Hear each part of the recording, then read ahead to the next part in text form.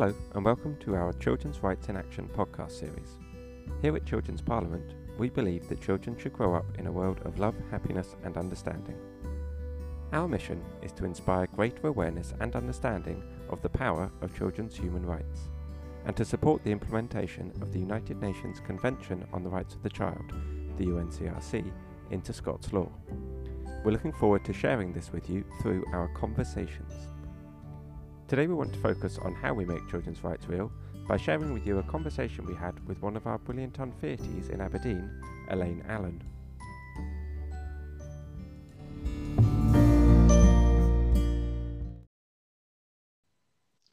Hi Elaine, it's lovely to see you again, even though it's on screen and not face to face. How are you doing?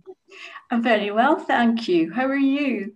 Not bad, not bad. It's been a strange 18 months, 2 years, but a busy one and a good one. And it's lovely to have you in this conversation today, so thank you for your time. Oh, thank you for asking me. Pleasure. So you were a champion in one of our Aberdeen programmes, and that's how we met a few years ago.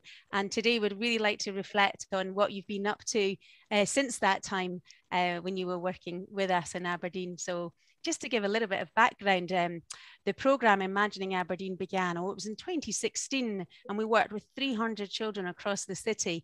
And they came together to imagine what they would want Aberdeen to be like if it was happy, healthy and safe for everybody.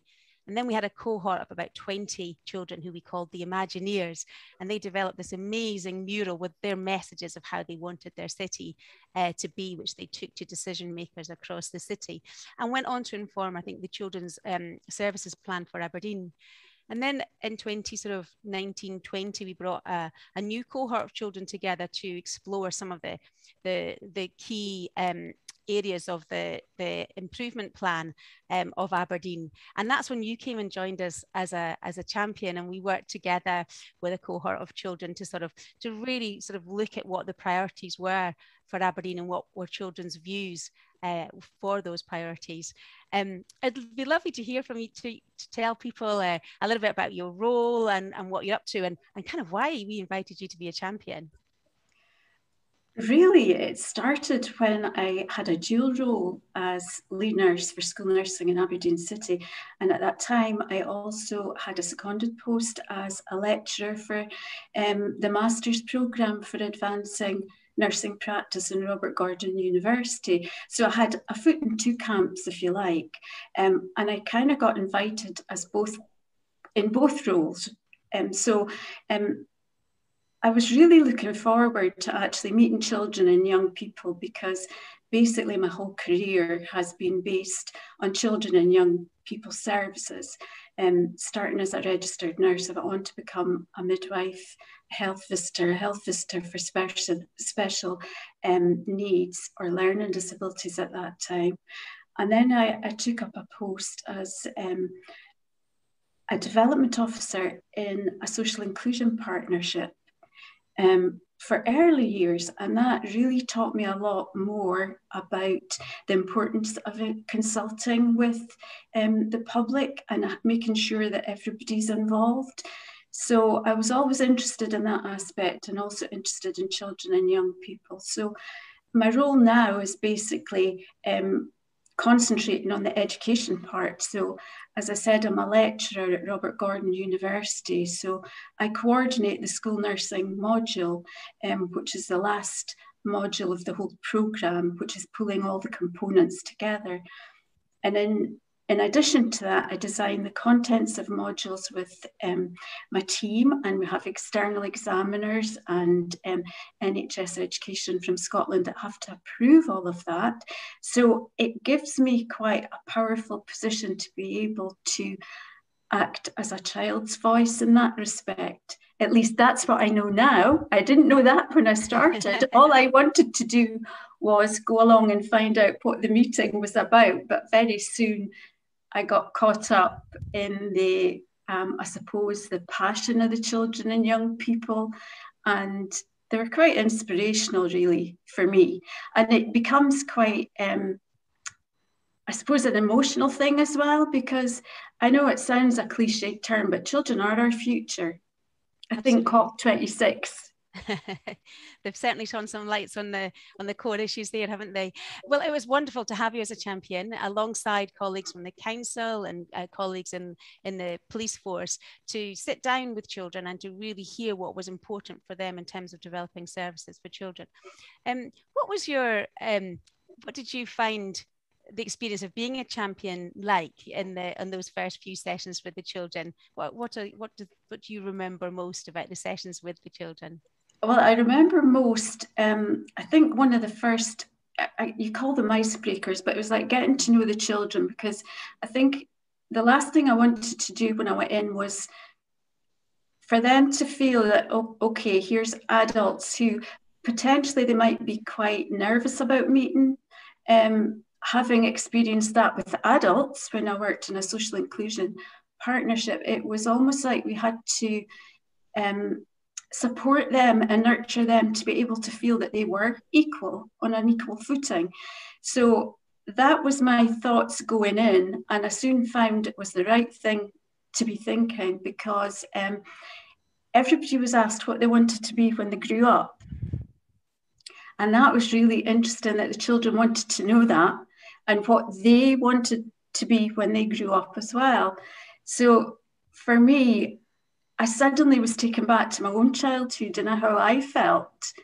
And that was a real big lesson. And all the way through, what I felt was that you were very gently but determinedly being pulled in to what the children and young people wanted out of the whole experience. It's easy on hindsight, but basically it wasn't just a jolly out and fun away from your desk. It was complete fun, but it was a connection that I realized I miss, and I missed being in a role that wasn't so involved with people and children in particular. Yeah, Children's Parliament always looks to take a children's rights-based approach, and we use the Convention on the Rights of the Child as the framework for our work, and we do really try to create that sort of environment where children feel safe and supported and equal, and the space in which you inhabit with children is really important, and the language that you use and the cultural environment is really important. Was there anything about the sort of the program, the approach that sort of stood out to you, or you felt was important part of the process? I definitely think that the children had been supported to have a voice. I think they were very confident. They knew their rights. They knew all about getting it right for every child and everything that comes from that. So it was really, for me, it was about making sure that their voice was heard. I felt that I became an advocate, and a strong advocate in my mind. Not necessarily, I wasn't necessarily as successful as I could be, but in my mind, I was taken away, well, okay, if they're asking for this, and having listened, I felt that I had to become an advocate so that I could influence and bring the message out from within, if you like, because children's rights are the most important thing. I'm really keen that everybody is aware that the school nursing role itself is underpinned by the United Nations Convention of the Rights of the Child. But sometimes it's such a huge, difficult document to read, and I'm a bit of an anorak. I like all the little bitties. So I pick them out. And so child's rights are completely embedded in that. So that's something that I was able to take back to practice, but also to education, which will influence practice and practitioners. Well, that's something I'd love to talk to you a little bit more about, because the concept of having champions for that programme was to listen to the children, be alongside the children in the here and now, and to take key messages back to the council in terms of service planning going forward. But it was also about how the champions would embed and take children's rights and children's participation forward beyond the project. And sometimes that's hard to do, and sometimes we're not very successful in that. But well, we know from your work that it's very much stayed with you, and then is very much part of what you do going forward. So we'd love to hear what you've been up to and how you've championed sort of children's rights and participation in your roles going forward since that time. Well, I guess since that time, I went back and spoke to sort of my colleagues first and foremost. And in those terms, that was the school nurse team that I was leading. And they were very keen to meet the children and young people and hold workshops to find out what the children wanted from them.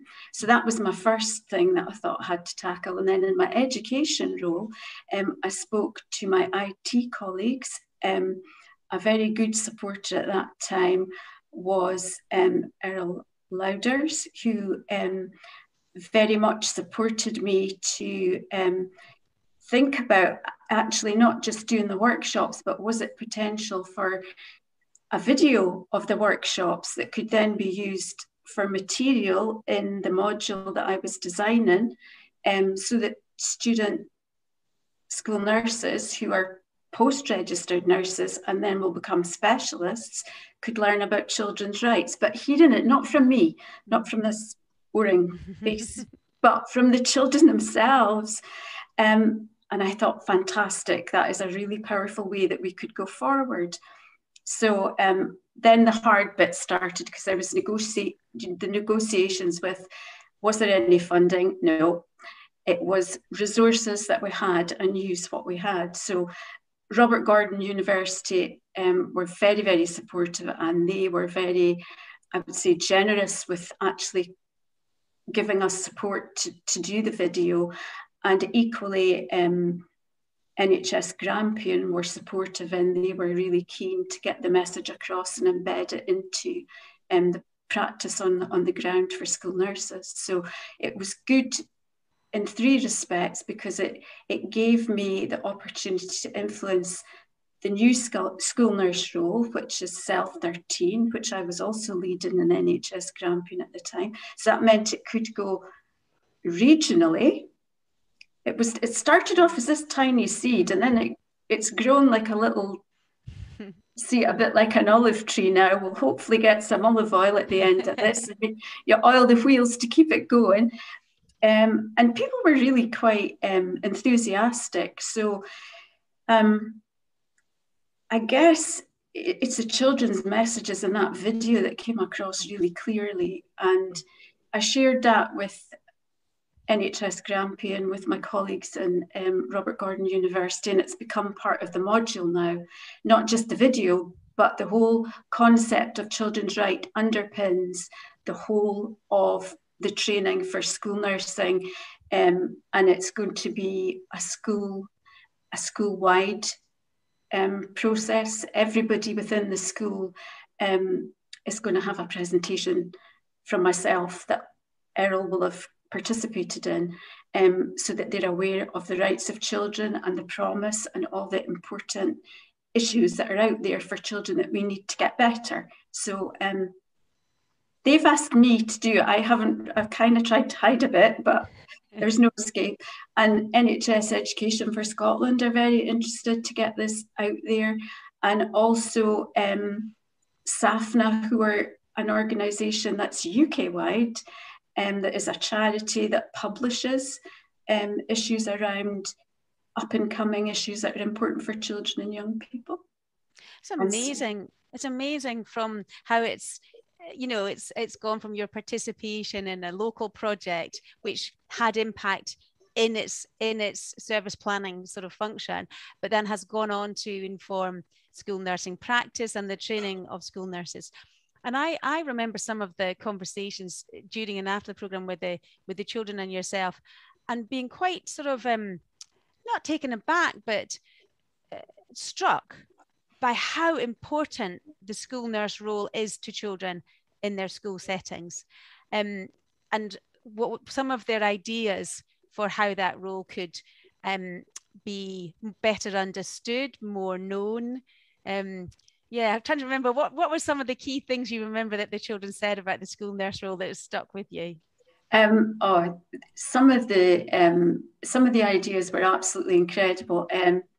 One in particular was that they want to see more of school nurses. They want to see them really visible in school and know how to get in touch with them. And if there's a referral of any type, they can refer themselves as well. Children have the ability to do that, just to know about it. And they wanted to know, so how do school nurses know about us? How do they get to know about us? And then what really interested me more than that was, we want to get to know school nurses, not just as a nurse, but as a person. They want to get to know people who are treating them as a person, and play with them as well. So the younger ones wanted them to be around so they could play. And I think they were trying to say that we communicate better when we play and when it's not so structured and easy access, getting easy access to school nurses. But they were very keen that, and they knew that school nurses could help them with their emotions, as they pointed out. Because I asked, what do school nurses need to learn about? And they said, they need to know about emotions. That was the first thing, you know, and I thought, wow, that is really a powerful thing to say. Yeah. It made me quite emotional hearing it, you know? Yeah, absolutely. And very aware of the importance of positive mental health and well-being, and how school nurses can play a role in that, and in a proactive way. I thought that was one of the interesting insights from the children as well. Yeah, and I suppose especially since we didn't expect COVID at the start, and since COVID, we're aware that, you know, the needs of children are even greater than before. So yeah, the funny bit was they want the school nurse to be the one person to wear that funky piece of clothing that they've got. So. Oh, that's lovely. You mentioned COVID there. Do you feel there's been much of a, how has COVID had an impact on your role? I'm thinking lead school nurse, or the lecturing side. Has it brought a different dimension that you have to consider? I think the main dimension that it's brought is that we can be smarter when we're really up against it. I think that children potentially have had less access to school nursing, especially when the schools were closed for the lockdown. There were a lot of issues, I think, that cropped up for children and young people, and indeed their parents, trying to juggle so much that we had to get more clever about how we could engage and ensure that people could engage. So there's near me consultations that can happen with children and young people and their families, so that they can meet online. But then there was the understanding that, not really poor children, people come from vulnerable families and maybe don't have that luxury, and it is a luxury, might not have access. So we'll have to think about how we make sure they get that. And for students, we're an online, we were always, Robert Gordon University in a way has been ahead of the curve in many respects, because most of the teaching that we do is online anyway.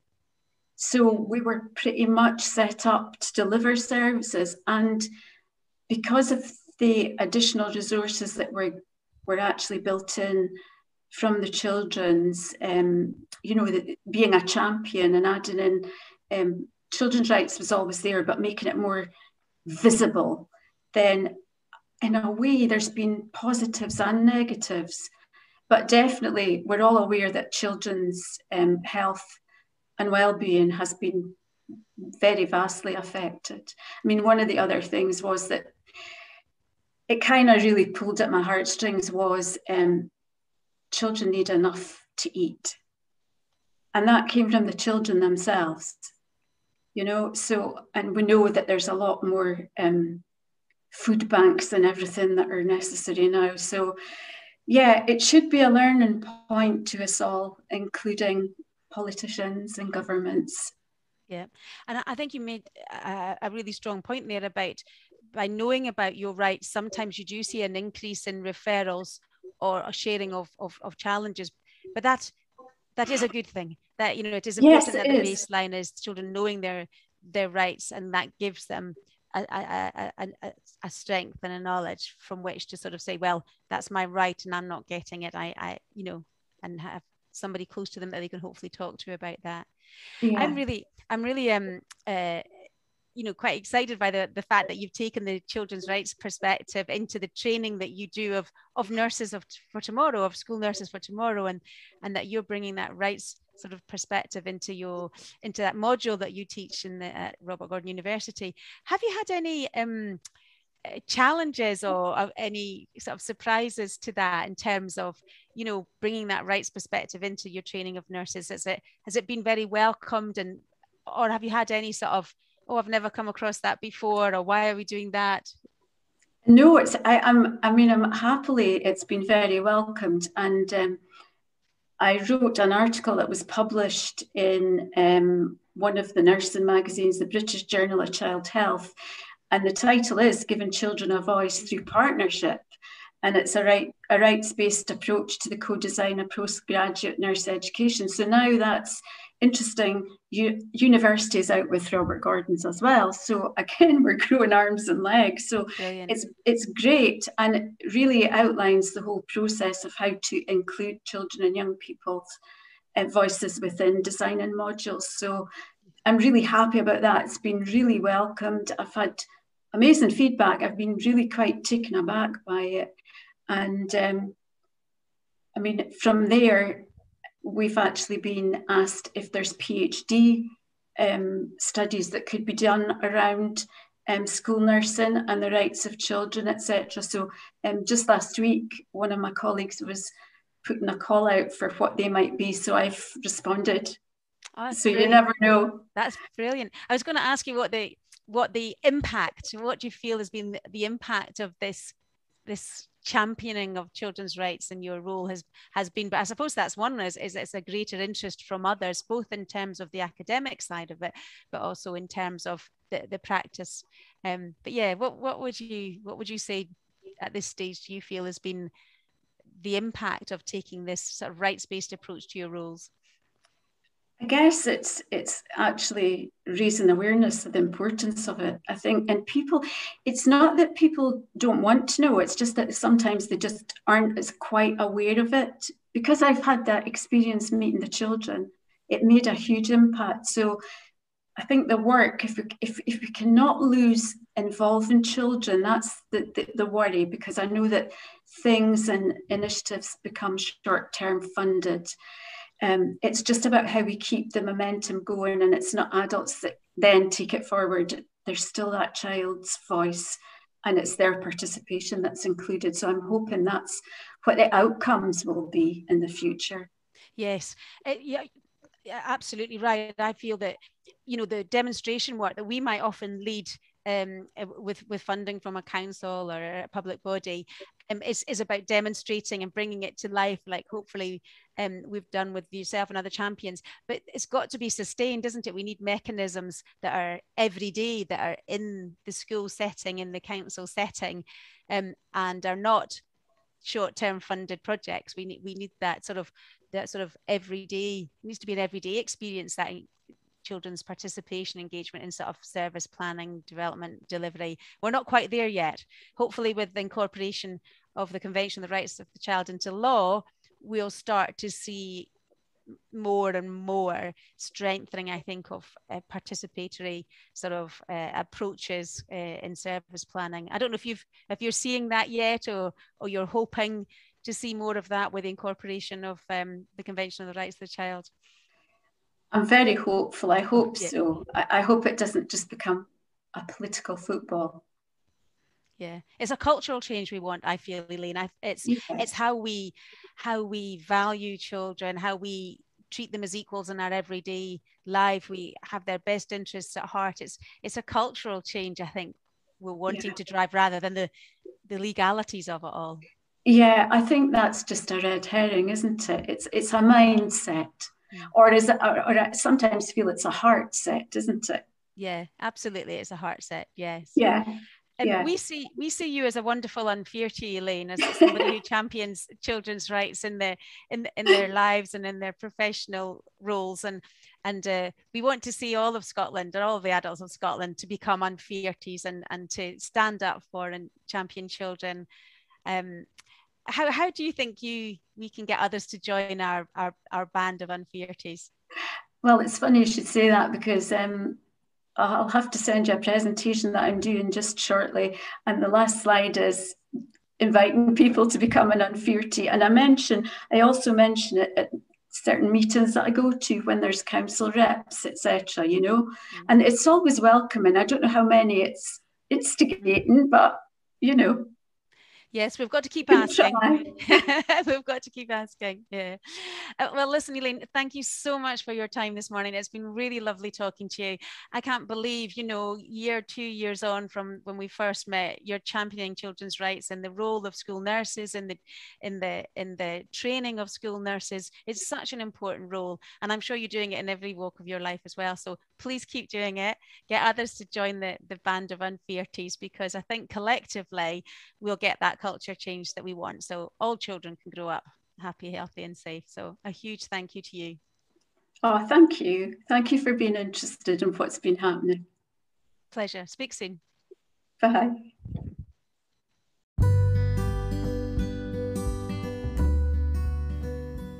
Thank you ever so much for listening to today's episode. If you'd like to learn more about our work, please visit www.childrensparliament.org.uk.